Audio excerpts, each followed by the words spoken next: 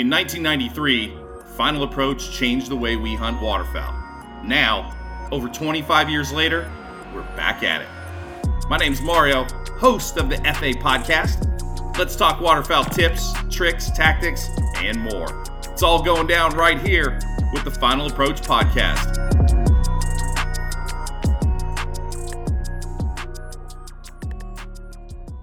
Dark goose situations. I mean, we're winding down to the end of the year, end of the season, end of the line, end of everything. And I would say the birds are a little tough. They're a little smart. They're a little cagey. So I got my boy on, D, who has been a part of the FA family for a long time. D and I have hunted numerous places together, and he chases them just as hardcore as anybody out there. So D Draper from Utah, my man, how are you? How you doing, Mario? Doing good. Good, buddy, good. How has the just regular season been for you, you know, duck-wise and everything else? Same struggles as everybody else? Yeah, for the most part. We had mild weather, and we had low water last year, so most of our marshes were on the low end, especially public-wise. We have a lot of public land out here, and so right, you guys do. We chase a lot of public birds. You think they got stale quick, or what do you think? No, they definitely stale quick. We down here, our duck season starts off the same time as the goose, and then the goose splits only 2 weeks into the season, and so the duck hunters are thick at first, and they stale them quick, and you know they just push them to areas that have no pressure, which not good for anybody necessarily. But yeah, ducks started slow, geese started slow. Crops were behind a little bit, warm weather, and just no reason for them to move. So both of them started very slow. Right. Down here. Right. Well, you know, the struggle is real. Absolutely.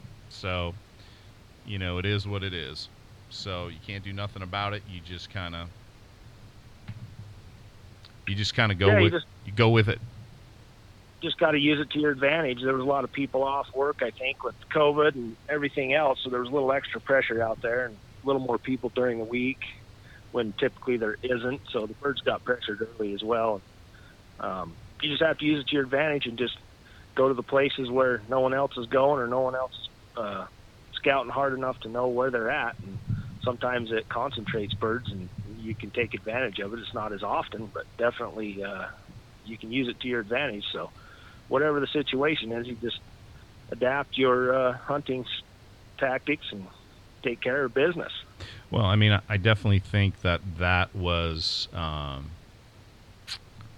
you know, something that was everywhere, and that was guys saying that public was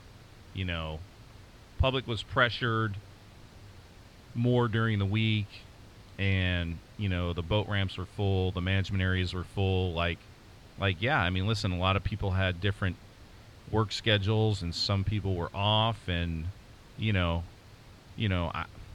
it is what it is. Like, I'm just happy more people got out and got in the woods. You know, some people don't want to hear that, but I mean, you know, if you want to keep the sport going and everything else, like, we got to get a new, you know, influx of waterfowlers, because the older generation is, you know, slowly, you know, easing out of it, and it's just not good for the sport, you know, because there was a long-term section of us not really recruiting or getting younger people in it. Right. It's just like farming. It's planting a crop. If you don't plant as many seeds this year, you don't have as many plants next year. So right. If we're not replanting every year, right. I mean, our crops get smaller and smaller and smaller until it's not worth, yeah, you know, farming anymore. So same with our hunting. If we don't encourage and bring new people into our sport, there will be no sport, because there'll be no demand. Now, there's no down doubt. my way, there's an influx of people moving in from other areas, and so that's good to see in some cases, because there's lot more people Right. out here with support. Right. Which is, I mean, that's good. I mean, we need it. We really do need it. So, I mean, got to get more people in it. So, so I definitely agree, D. There was a lot more people out, which is fine. Listen, maybe some other places, were getting hunted because other people were hunting and moved some more birds around that wouldn't have normally moved around. Guys don't look at that though. You know what I mean? It might have helped a couple situations. Yeah, I'm always looking for the silver lining and extra people out there, because most time you got to count on them anyway. So that's all you got to do is use it to your advantage, find where they're pushing the birds. And like I say, it concentrates them to a point where you have to be patient, but when you find those spots, you make up for lost time, definitely. Yeah, I think that has helped, without a doubt. In certain instances, we'll take what we can get when we get it. So, you Right. can't. I mean, listen, if everybody thinks they're just going to go out to public and nobody's going to be there, that's just not going to happen. No. And around here we have lots and lots of public. We have lots and lots of private, but most of the private is unhuntable. You get further north around the Great Salt Lake, and it's primarily duck clubs. So you're either out on the big water, or you've got some little river with access, or you may have a little bit of private access here and there. But for the most part, we live and die by public hunting down here. And so all it does is make us all better hunters, or at least makes me a better hunter. And Well, sure. I learn more from them than they learn from me. I can tell you that. Well, listen, that's the whole drill. You're trying to get better at your craft, which is waterfowling, and you're trying to learn as you go. And, if guys say they've learned it all and they're that smart, hats off to them. If they're that good, man, way to go. I haven't learned everything yet. I'm still going. So, so if I want to get some more tips and tricks, I'll definitely keep my ears open and listen to anybody I can learn something from. There's no doubt. So Well, go ahead. What's fun about it is you and I have traveled all over, and we learn from their local Oh yeah. hunting, and we take something from where we are from, and That's right. so it's a constant learning curve. Yeah. And the birds they get smarter just as fast as we do. So every time we come up with something new, they counter us. So There's no doubt. I mean, it's a chess match from here till you die. In my opinion, it's a learning curve that never quits curving. I was just going to say it never stops. So, No. so with that being said, we wanted to talk about dark geese. I have so here in Oregon we have a late season. There's a couple late seasons across the country. I know, Colorado goes late. You guys have a little bit of late. There's lates in Missouri. Not terribly long, but everybody has a little of something. Some states don't. I'm sorry about that. But if we want to talk about this late for dark geese, I know yours are going to be different than mine. So's Colorado. Like, everybody's going to have their own thing, but there are some constants. And, like, our goose season went out for a while and they haven't been harassed, and now we come back to it. So I'm not going to say the birds got dumb. They just weren't harassed, so maybe they're a little light on their guard, let's call it. You know what I mean? So, Absolutely. So, the first thing that I'm going to concentrate on is, obviously, the scouting is key. You know what I mean? Like, we're just going to have to find them. And here, with the amount of grass fields and everything else, and wherever everybody else is, your hide is going to be number one, because you're talking about, this late in the season, your hide better be just ultimate. Oh yeah, birds start to get decoy shy and call shy and blind shy and shadow shy, and who knows why they get shy at times. They circle themselves for live birds. That's right. And land off of them. So you're exactly right. And here we get this January thaw. opens up new water. Birds Yep. are out searching. Birds are pairing up. Birds are breaking up into bachelor groups. The Yep. 4-year and unders, they're paired off. The older pairs for mating. They start searching new places. They've been maybe in the city for a while, and now they're coming out looking for an area. And geese are territorial. They have to have a couple minimum 4 or 5 acres to nest. They're very territorial. So birds got to spread out.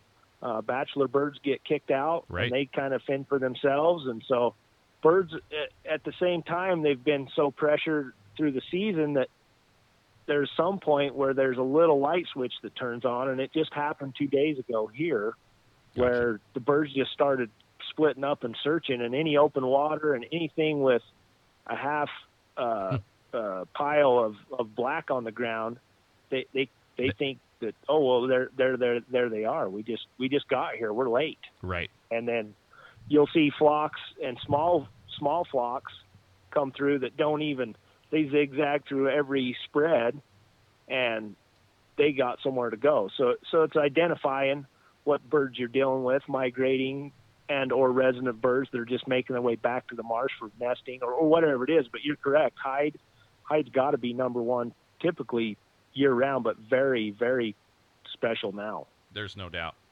We're talking to Dee Draper. You're on the FA podcast. Dee's out of Utah. We're talking about dark goose tactics if you have a late dark goose season. And just a couple people to shout out to, like we always do, just folks that, that help us keep the podcast and everything else going. Shouts out to Federal Ammunition and all my folks over there. Also, Rob at Ranchland Outfitters. I know, D, you know Rob. Absolutely. The king. The king. The king. Everybody at Rogers Sporting Goods, where if you don't buy your gear from Rogers, like, I don't know what you're doing. So, because that really is. You need to catch up because you're way behind. You're a little behind. Yes, little behind. That's right. So, and shout out to my a new thing that we got going. I'll let it out of the bag a little bit. We have a little something coming with Weatherby, and we're going to talk about that on a different podcast. But you'll like what's about to go down there. So we're gonna talk to those cats too, and catch up in another episode. So back to the darky. So, say we did our scouting and we got it. Now the other thing, there's a whole other thing to scouting, and what I'm going to say, and you're the king of it probably, is, like a mid-morning loaf or something like that, especially on big honkers and pressured birds. They're going to want to go find somewhere to hide mid-morning, and I know you do a great deal of that. We don't have a ton of that kind of situation unless this month of February into March, this late season, if it goes warm and the birds want to be by the water, they want to eat some grass and literally be by any kind of water just because it's warmer, then mid-morning is like incredible. But when you're looking for a loaf spot or whatever, I mean, obviously you're going to scout later in the morning and look around, right? Right. And you hit it. Most of the loafs, and I'm a predominantly loaf hunter, just like you explained. Majority of the loafs are a mid-morning to early afternoon, Yep. Typically by water or on water at the edge of a water. Definitely some kind of sneaky little spot that no one's familiar with, and they're in a relaxed state. They're not. Typically, they're very comfortable in those locations, and so everybody hunts a feed, Right. which is great. You rarely want to hunt a roost. Late season, you kind of take what you can get if you have to hunt a roost, but the loaf throughout the year is the most consistent and the most relaxed. And you don't have to have a giant spread. You don't have to have outstanding spot on calling. That's right. You can just do a little of this and a little of that. But nobody hunts that type of scenario, and not a lot of people know how to hunt it, but if you can figure it out, that's my mainstay year round, especially now, because water don't open up till Right. mid-morning to early afternoon. So Right, and that's a whole if they've fed, right. they've got to get to something to drink, and That's then right. they're going to take a break. You know, the other thing that I think about, when we would hunt Pennsylvania, if we got cold and the rivers were open, we would be on the sandbars, on the islands, stuff like that. And just like you said, you're not, you don't have a ton of decoys out. Because you're not really trafficking. You are, but you're not. You know what I mean? They have a set thing that they're going to go to. You don't have a ton of decoys out. You're not aggressively calling like crazy, because these birds are, just like you said, they're loafing, they're hiding, they're resting. So you don't have to be so spot on your game. You just have to find them, and it's a little gold mine, if you find them. So yeah, while everybody's, banging away early morning feeds, you could get up later and roll to your spot. You could have a donut and coffee and be, laying somewhere on a sandbar ready to rock and roll at 9 o'clock, 10 o'clock, and off we go, Yeah. That's it. Rivers are outstanding, especially in our location. Just like you say, sandbars, any kind of bends that are that typically low water this time of year. Inside bends are either shallow or open, and the sand's warm. Yep. The river's going. The birds are quiet. They don't want everybody to know where they're at. They get banged on at the feed. Yep. And when you hunt loafs, you don't kick any birds off of a roost that are hanging on late morning. You don't. You get out of there before they come back to a potential roost or in the area, and so it's a low pressure, more consistent, everyday situation that you can continually hunt them same geese over and over. And loafs are just an unsuspected area for them to be hunted in. So that's. I hate to give away all my secrets, maybe. But that's one of them that will benefit a lot of people. There's a ton of guys in certain areas that have a ton of cattle ponds and farm ponds and stuff like that. And, the places that we're talking about are the places where you drive by and there's 4 honkers, 2 honkers, 8 honkers. You know what I mean? Like, that's the stuff we're talking about. Are you going to pile up some numbers? No, but if you're in an area where there's enough birds looking for a place like that, you can definitely shoot a few geese and enjoy the day and come out of there looking pretty good. So now, is it going to take a lot of hustle to find it? Probably, because the things that you're talking about and I'm talking about, they're not just going to come out and go, hey, here's 5,000 geese off the freeway. I can follow them there, and there they are. Like, this isn't it. Like, you gotta get some miles and some homework going, and whether you pull up one of your apps or do something, and it could be just on anything you saw during the season too. Like, you might spot something and see some birds going somewhere, and sometimes it just happens like that. Like, oh, I saw some birds dumping there. What's the deal there? And you go back and there's some little hole some beaver pond that they're hanging out in. You know what I mean? Like, who knows? So yeah, you got to do some homework. That's the key. You can hustle around looking, or you can hustle around loading and unloading decoys in fields and other locations. So you pick how you want to hustle. Yeah. I choose to enjoy the sunrise and find birds leaving. Typically, they're going to go back and loaf adjacent to their roost, pretty close, and it's typically right in the middle of their feed and their roost. Right. So it's some kind of triangle, circle. It's a route that they take: roost, feed, loaf, back to feed, or back to roost. So you can watch them leave somewhere and get somewhere adjacent, and or like you say, you see them fall in. Yeah. Don't go disturb them. Let them leave or go back and find out what that is. And just kind of keep an eye on it. And you can find multiples, especially this time of year as flocks break up and go family groups, bachelor groups, pairs. This is the time to find multiple loafs because the geese aren't in one giant wad. And so anyway, absolutely, them are great tips for loafs. I'm all about that. And listen, I'm not discounting and discrediting, the mobs and shooting a feed and doing all that, because, we're going to put, all the guys here are going to put miles on the truck and find them. And yeah, we're going to, we're going to drag 2 carts out and set up, 15 dozen decoys or 10 dozen, and we're going to get after them in the grass. There's no doubt. You know what I mean? Because that's just third period here, and that's what we're going to do. But I'm also going to pick my weather days, let's call it, and save that spot, or do this spot and go in and shoot a couple birds here and a couple birds there and take some people on a pretty intimate hunt like that. So yeah, we're going to do both third season here in the last period, and we're going to do it. So, there's just so many factors, but the thing about it is you have to be so on your game right now that it's crazy. And I mean every detail, everything.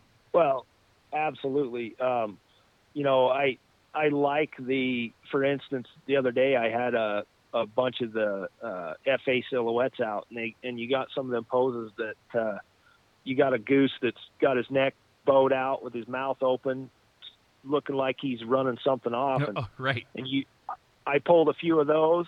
I put a little pile of feeders out and put a few of those and separated them out. So it looked natural of what you see out right now, and a small spread. And I do a lot of hunting alone, and me and the yellow dog here, and usually my son, but I don't have a big entourage most of the time. Right. And those little backwater silhouette pack-in, a few full body pack-in sneak holes are outstanding. And you're right. If I could hunt a giant feed as often as I could, I absolutely love to hunt those. And I do that, up and down the edge of the Central Flyway across the farmland. And that's awesome. But at home, and this time of year, the big feeds aren't so big, and you've got to find the ace in the hole, because I don't know how many feeds they've seen, and that's where everybody's concentrating. So yeah, you can kind of flip the coin over and go a different direction pretty much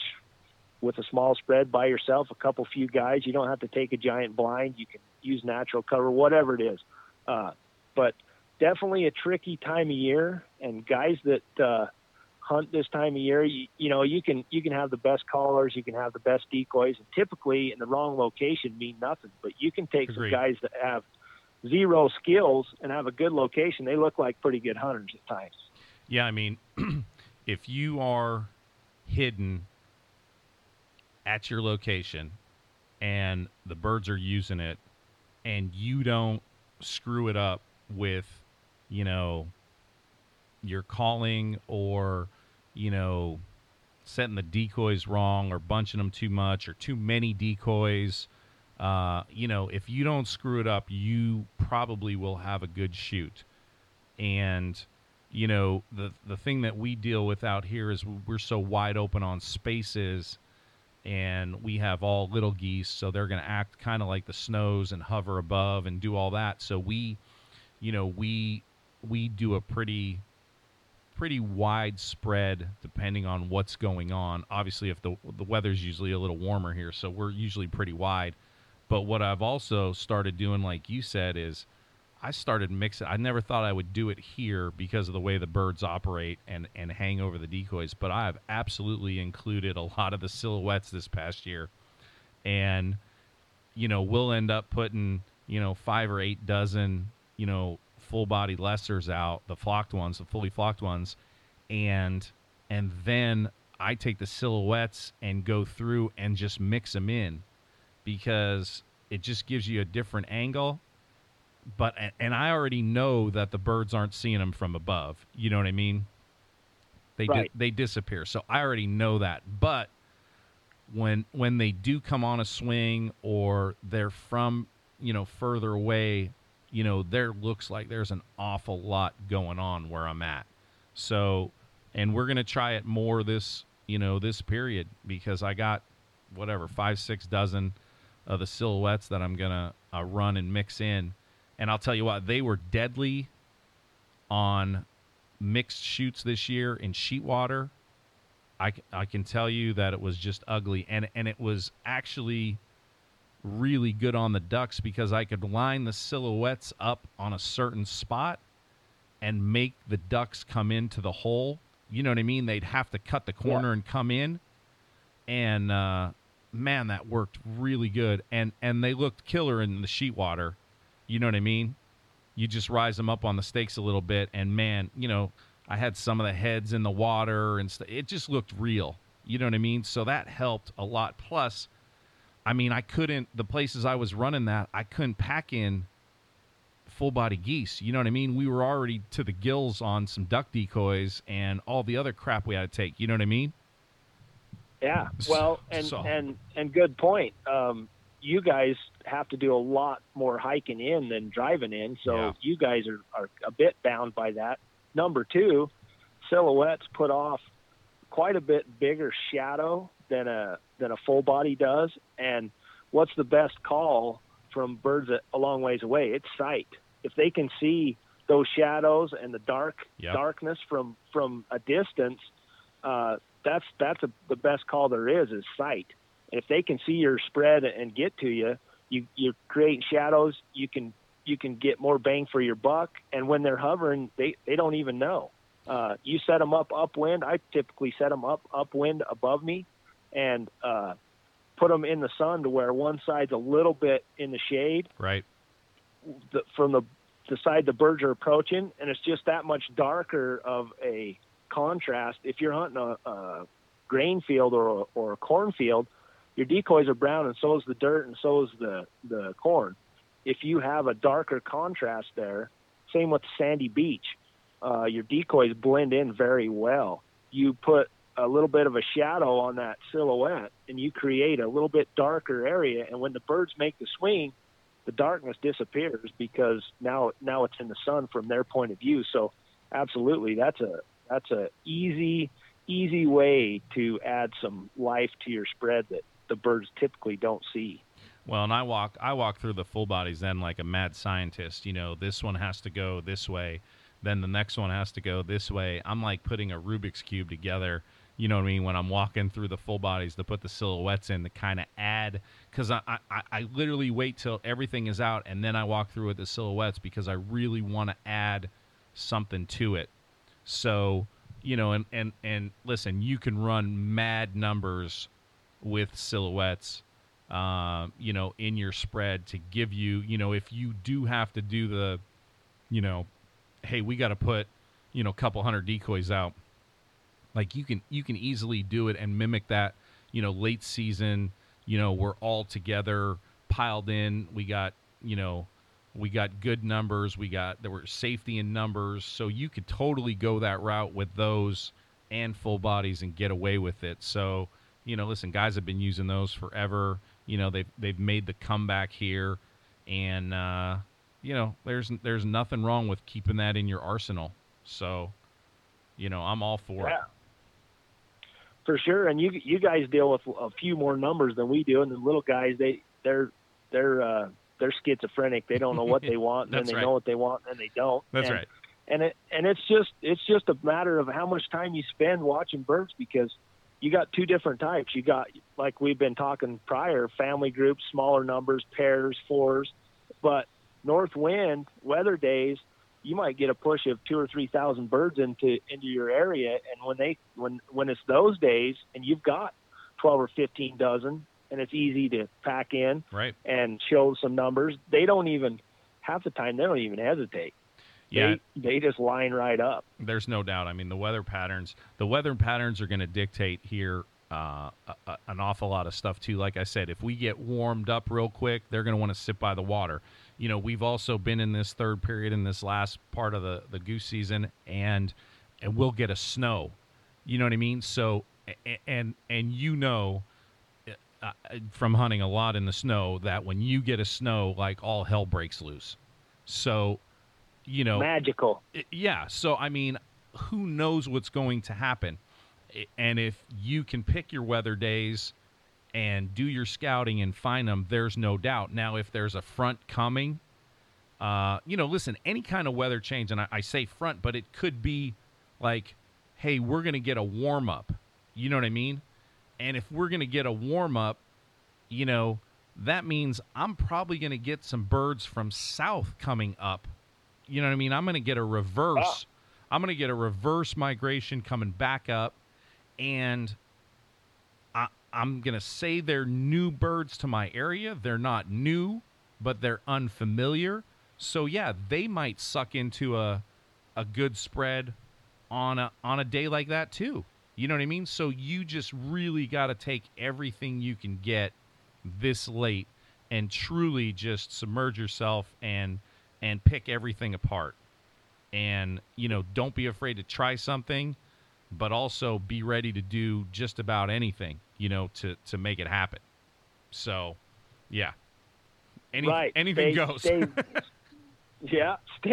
very open. Don't get stuck on the same setup, the same spread. And for whatever reason down here, our big honkers, for the majority, for whatever reason, and in my opinion, they're going to stay here and stay close as they can to the snow line. Well, in my state, the north end is sub-zero, the south end is Bahamas, within 4 hours. So these birds here just bounce back and forth, up and down as that snow line happens. Yep. We'll get a big snow, it pushes a bunch of birds south, the snow recedes back, the birds come back just up. What you're talking about, Yep. and they come back north. And so, yeah, I mean, they don't want to get any further from their nesting country than they have to. So that's the other point, is follow the snow line, and then birds just jump up and down. And it's all, if you're not out there, for one, you ain't going to learn what the birds are doing. Right. And two, I never kill geese at home in the yard. Never. There's probably a few guys that do, but they probably won't come out and say it. Right. And I'm not sure if that's legal, Right. depending on where they are. That's right. Right. They call it over like in Eastern Washington, you know what I mean? Like where I guided over there with Mike Franklin and Bill Saunders and all those guys, like those birds, whether it's ducks or geese, they hover the freeze line, and they'd call it all the time. They'd say they're just hovering the freeze line. They go down to the Columbia River, if it warms up a little bit, or if it gets cold, it pushes them down to the river. It warms back up. They used to call it a Chinook. A warm wind was going to blow from the south up. Those birds would hike back up because there's so much agriculture and so much food. They were hovering the food line, but it was really the freeze line. You know what I mean? And where could they stay and keep something open and get to all the food?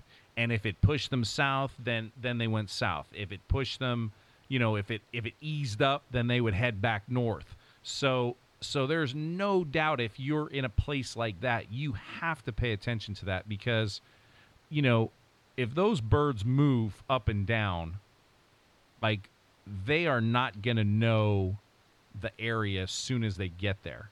You know what I mean? So they're new birds considered. I'm not saying they're not smart.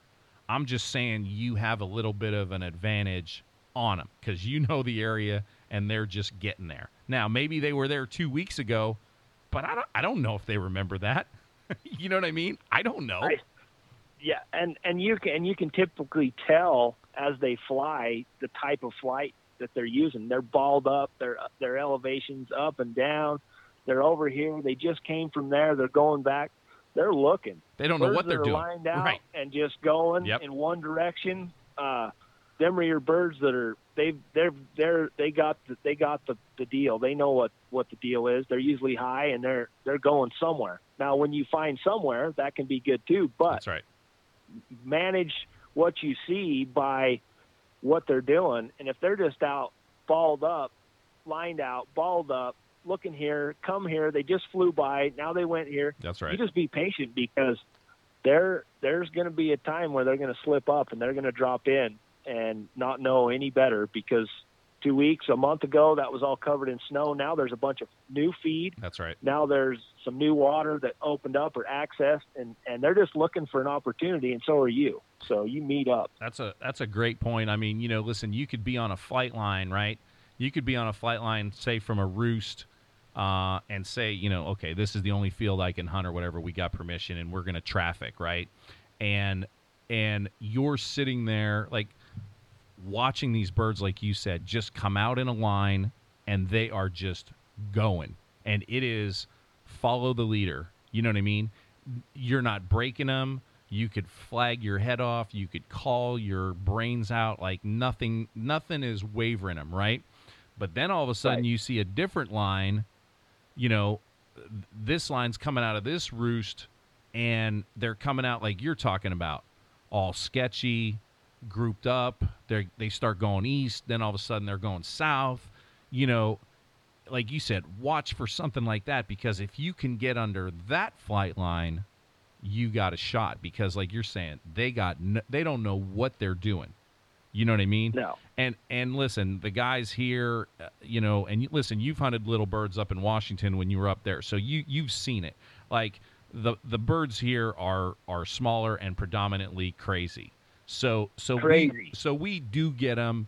We do get them where they're balled up and doing that, and it's still not going to work. But you do have a little bit better shot than everything that's just lined out and following the leader, and nobody's breaking stride. So that's a great point, and you're not going to know that, like you said, unless you're out, whether you're scouting or you're out in the field hunting.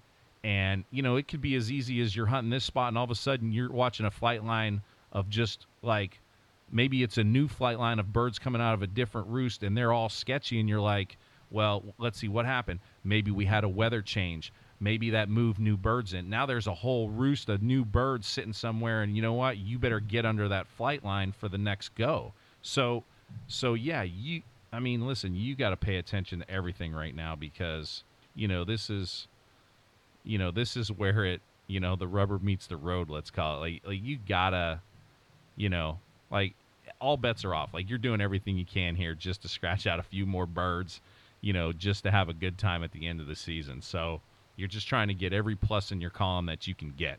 So, we're I don't want to say we're overthinking everything, but man, you have to take everything into account right now.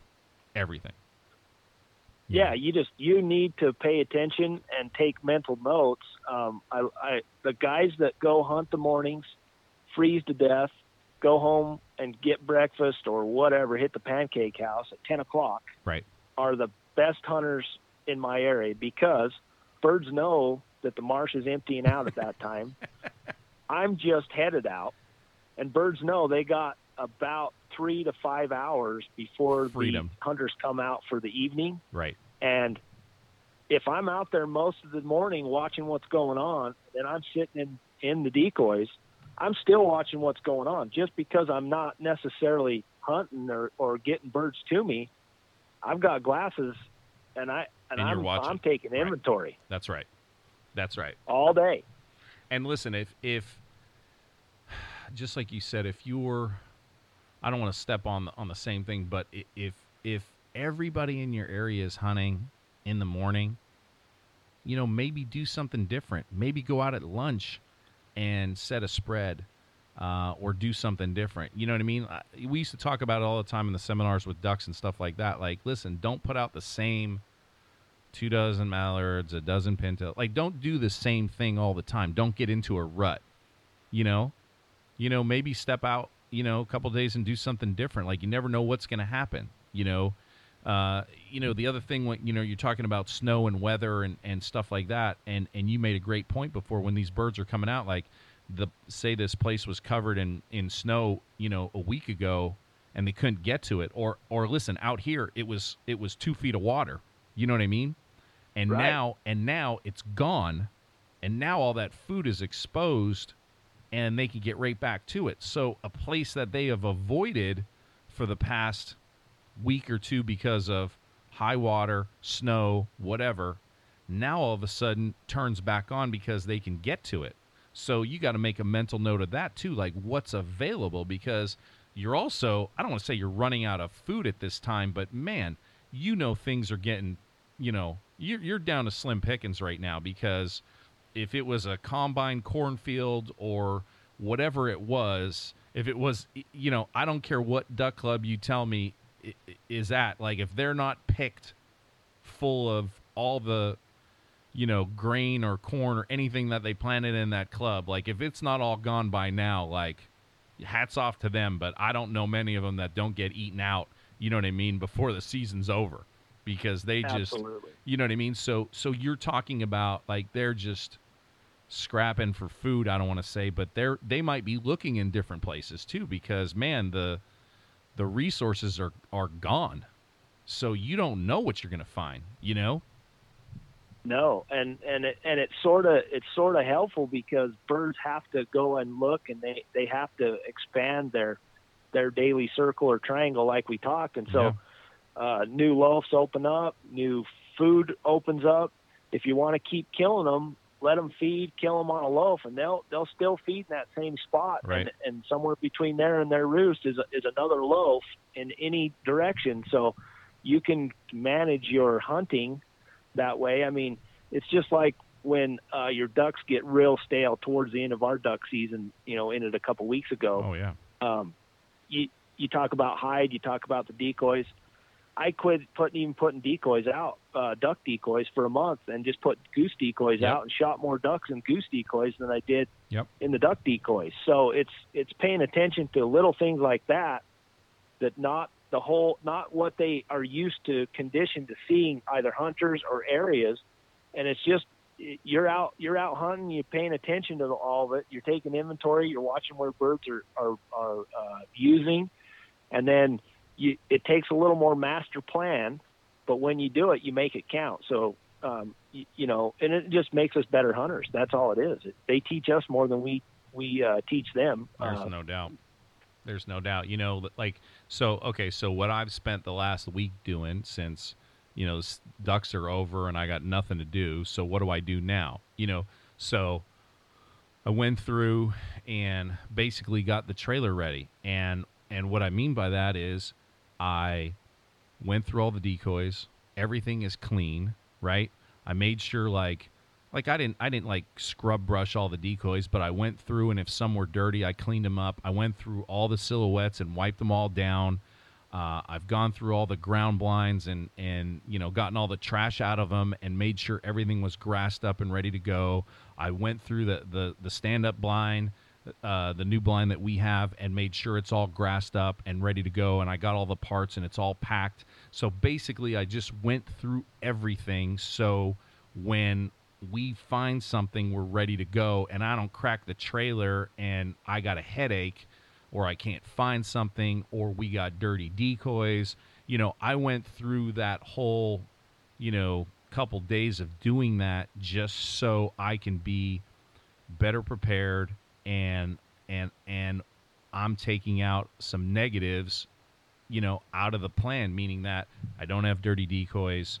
I don't have, the blinds are grass good enough. Like, I don't have an issue when we get somewhere. We're as tip-top shape as we can get. You know what I mean? And that's a huge thing as well. Absolutely. You've got to take all the things you can control and control them, because there is many, many things you cannot control. That's right. And this is my favorite time of year. I love late season. This is the time when I feel like you can shine, because if you understand the birds and you understand your area, and if you do what you have done and you have everything you can control, your decoys are clean, everything's spot on where you can make a move and make it count, you will reap the benefits year after year after year.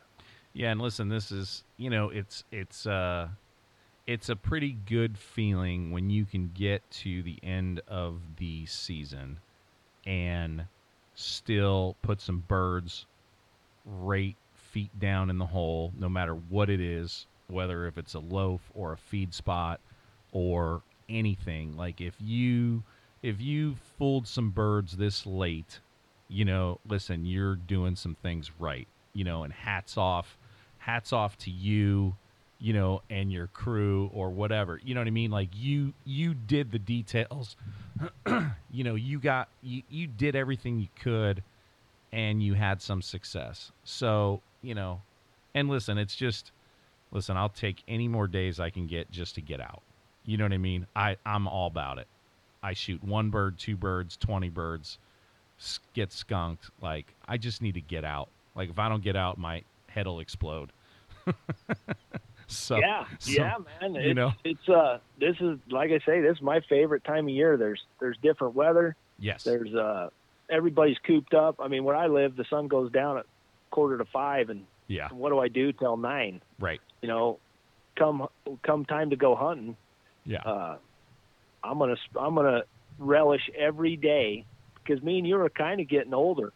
We only got about 25 or 30 more seasons in us, and if you think about only 25 or 30 seasons, I don't know how to handle it. I don't either. That's why I said I'll take every minute.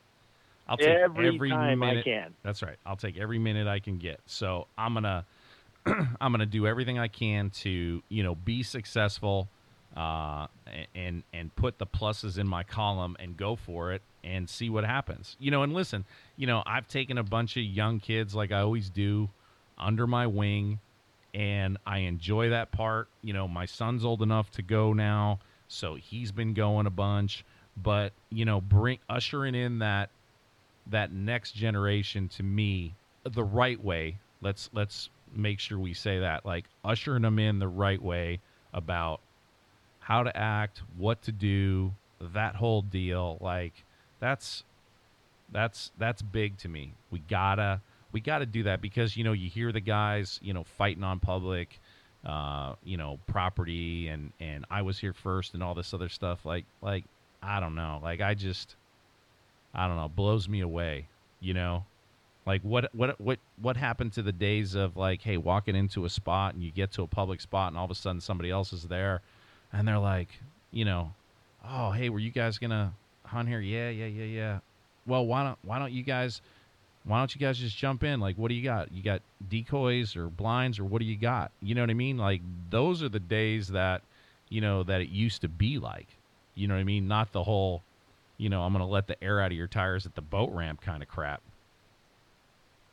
Yeah, I mean, that's the integrity and the tradition me and you grew up from, and hopefully that can carry on, because you're on public land or wherever it is. You both have permission to hunt there.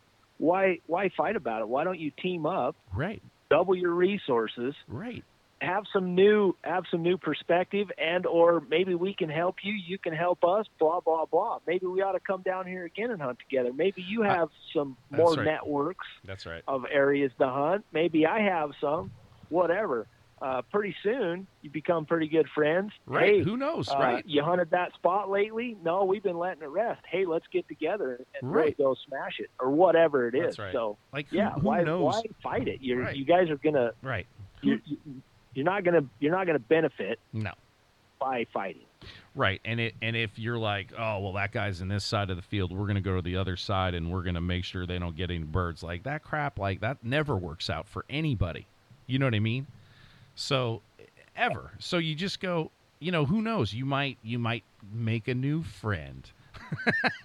Yeah. I know that sounds real corny, but guess what? There's like, a lot who of knows? people I've met somewhere because I had camo on, and they said, hey, what are you doing? You hunting? Blah, blah, blah. And, oh, you should come down to my grandma's place. There's geese everywhere. Right. Oh, really? Yeah. That's what I'm saying. So, or whatever. And look, this day and age, I mean, I always go back to when we were young. We were in the days when you could shoot lead. We had 870 pump action shotguns. I mean, primitive compared to today's standards. Today, FA has all kinds of outstanding decoys. We have blinds. We have a variety of the whatever gear's incredible. For every situation, to the point where, I mean, we are so spoiled as we've gotten older, because when we were younger, none of this was available. Oh God, bro! Listen. Just you saying that takes me to the number one thing before layout blinds and before Ron Latchaw built the first Final Approach blind, and that was we were kids in Pennsylvania hunting geese, and we would get to the cornfield. We had a rake. We'd take a rake. We would rake the corn out of, the corn stubble out of a row. We would lay plastic down. Then we would lay burlap down. Then you would lay down on the burlap. Then you would cover yourself with another thing of burlap and then pile corn on top of you, corn stalks on top of you. And then you would stick your legs underneath like a 747 Canada Goose shell, and you would put your blind bag as your headrest. And bro, and you were ready to rock and roll. And listen, me and my brother shot a lot of geese because nobody even cared about geese in Pennsylvania at the time in the area that we were in. All anybody cared about was shooting deer. And as soon as deer season started, bro, we had every field to ourselves. And key to the castle. Oh, but it was and we had our group of guys, which was really small. There was like 4 of us, and we went everywhere. And we had it. It was without a doubt. And now listen, this was at a time where you could only shoot. It fluctuated from 2 to 3 to 4 geese for the bag limits. And so, I mean, that's not a ton of geese, but I'll tell you what, we just had a blast. And yeah, if we would have had the gear we have now, oh my God, because bro, we froze our asses off. Just you name it. Like, it's so crazy, which, listen, it's awesome. The technology and the stuff today is incredible. But yeah, when the old timers and guys like us that grew up in that period tell you, like, we laid on the ground and it was 0 degrees and we froze our ass off. Like, listen, we're not throwing you some bull. Like, we did it, and I don't want a badge for it or nothing, but I'm just happy that everything was made. Well, look at it. You've been responsible for all kinds of innovations in the outdoor waterfowl market and product. And where did all that come from? I mean, in your short lifetime, you went from burlap to some of the best gear and know what to put out to help other people. And that's been a constant improvement throughout your career, to the point where now, I mean, guys like me and you are we were the hardcore innovators, and it's because you're partway lazy and you're half ingenuitive, and pretty soon we spend so much time outside that I wonder if we could, we got to get something to get this wind off us. We can't stand this weather, and we're soaking wet. And at some point, we become powder puffs because we've innovated ourselves into the comforts of, I can just live out here for the next 2 months. I don't even have to go home. Well, listen, there's been so much innovation and so much cool stuff, and it's all happened because of, something that happened in the field that was terrible. You know what I mean? And you were like, man, I don't want to do that again. So listen, it's the innovation is incredible, and we've come a long way, and thank God we get to enjoy it, and so does everybody else, because going through the other stuff was crap. Oh, but I loved every minute of it. I can tell you that. But I loved every minute of it too, though. I loved every minute of it, and I'll never forget it. But if I had to do it on purpose, I don't know how far I would go. That's it. All right, folks, we're just about there at the end. FA Podcast, talking to D. Draper in Utah, and me and D have, we've chased enough birds in our lifetime, and I don't even say killed. We've chased so many birds in so many places that we were bound to learn something to pass it on. That's it. We've messed up more than everybody else just by default. We're not good. We've messed up more than everybody. That's the only reason we're where we're at. That's right. So we're hoping that you got something out of the podcast that you could take and go and end up using. I mean, that's really why we're doing this stuff, and hopefully just passing it on and, having somebody else have success. I mean, that's the coolest thing about anything that I end up doing is when, somebody calls me or texts me or whatever and says, hey, I tried that thing that you guys were talking about, never thought of that. and it worked. Or hey, you guys made an item and I was using this thing and that you made, and it made life so much easier. Like bro, when a story or a text or something like that comes in, there's nothing that beats that. You know what I mean? So that's why we do this stuff.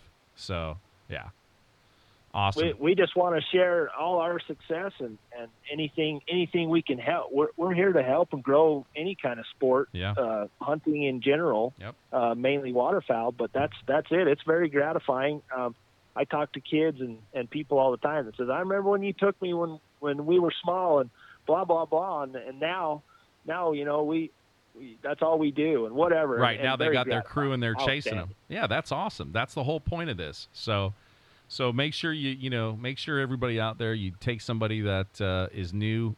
See if you can take somebody new in the sport, in the shooting sports, teach them safety, teach them all about the ethics, take them out, have a good time, and just pass it on. That's all we're saying. You know what I mean? That's the best part about all this, is you can do that. Yeah, success is relative to your experience. It ain't massive piles of birds, outstanding if that happens, but that's not the focus. It's outside. It's helping others and enjoying the God's green earth and taking advantage of it. That's it. Appreciate you, D. As always, buddy. Tons of knowledge all the time. And where can they hit you on Instagram if they want to check you out, or Facebook or anything? You got all that? It's Ganderlander. Ganderlander on Instagram and Facebook, or just on Instagram? Yep. There you go. Find D. He's in Utah. Good dude right there. Bro, solid podcast. Appreciate your time. Your info's always appreciated, and I love it. I can't wait for you to see all the new stuff coming this year too. We got a couple tricks up our sleeves, bro. Can't wait. Oh, I can't wait. And I appreciate it. Yeah, I hope everybody benefits. And that's right. As always, anytime we get together, I enjoy it. So looking forward to whatever the next time is, buddy. I hear you, bro. Enjoy that Northland, and I'll give you a final report here in the next week or so. We'll be wrapping up. So. Yep. Send them in, bud. Send the pictures. Awesome. You got it. All right, D. Hey, bud. I'll talk to you soon, and I appreciate it. Take care. All right. Thanks. D. Draper right there from Utah. FA Podcast. Dark Geese Tactics, and hopefully you pick something up from that. So when D and I get together and get going, man, we just click. He's just one of those guys that him and I have always hit it off, and we're like-minded, and we just grind. So he's definitely a part of the FA family, and is always in to help and help youngsters and anybody. And he's an incredible trap shooter too. My God, he is like lights out on that. So like I said, you can check him out, Ganderlander, on Instagram. If you want to check us out or anything, you can hit us up on Facebook, on Instagram, our YouTube channel. You can go to our website at fabrand.com. If you have any questions, comments, just let them fire in. Do it. All right. It's the FA Podcast for this week. Big shout-outs, as always, to our people at Federal Ammunition that do a ton of stuff with us. Rob at Ranchland Outfitters, the good folks at Rogers Sporting Goods, who just back us to no end. And that's the best place to get all your gear, no matter what it is. That's the spot. And like I said, if you need anything else, just hit us up. Find us on our social media platforms and go for it. All right? It's the FA Podcast. I'm Mario. I'm out.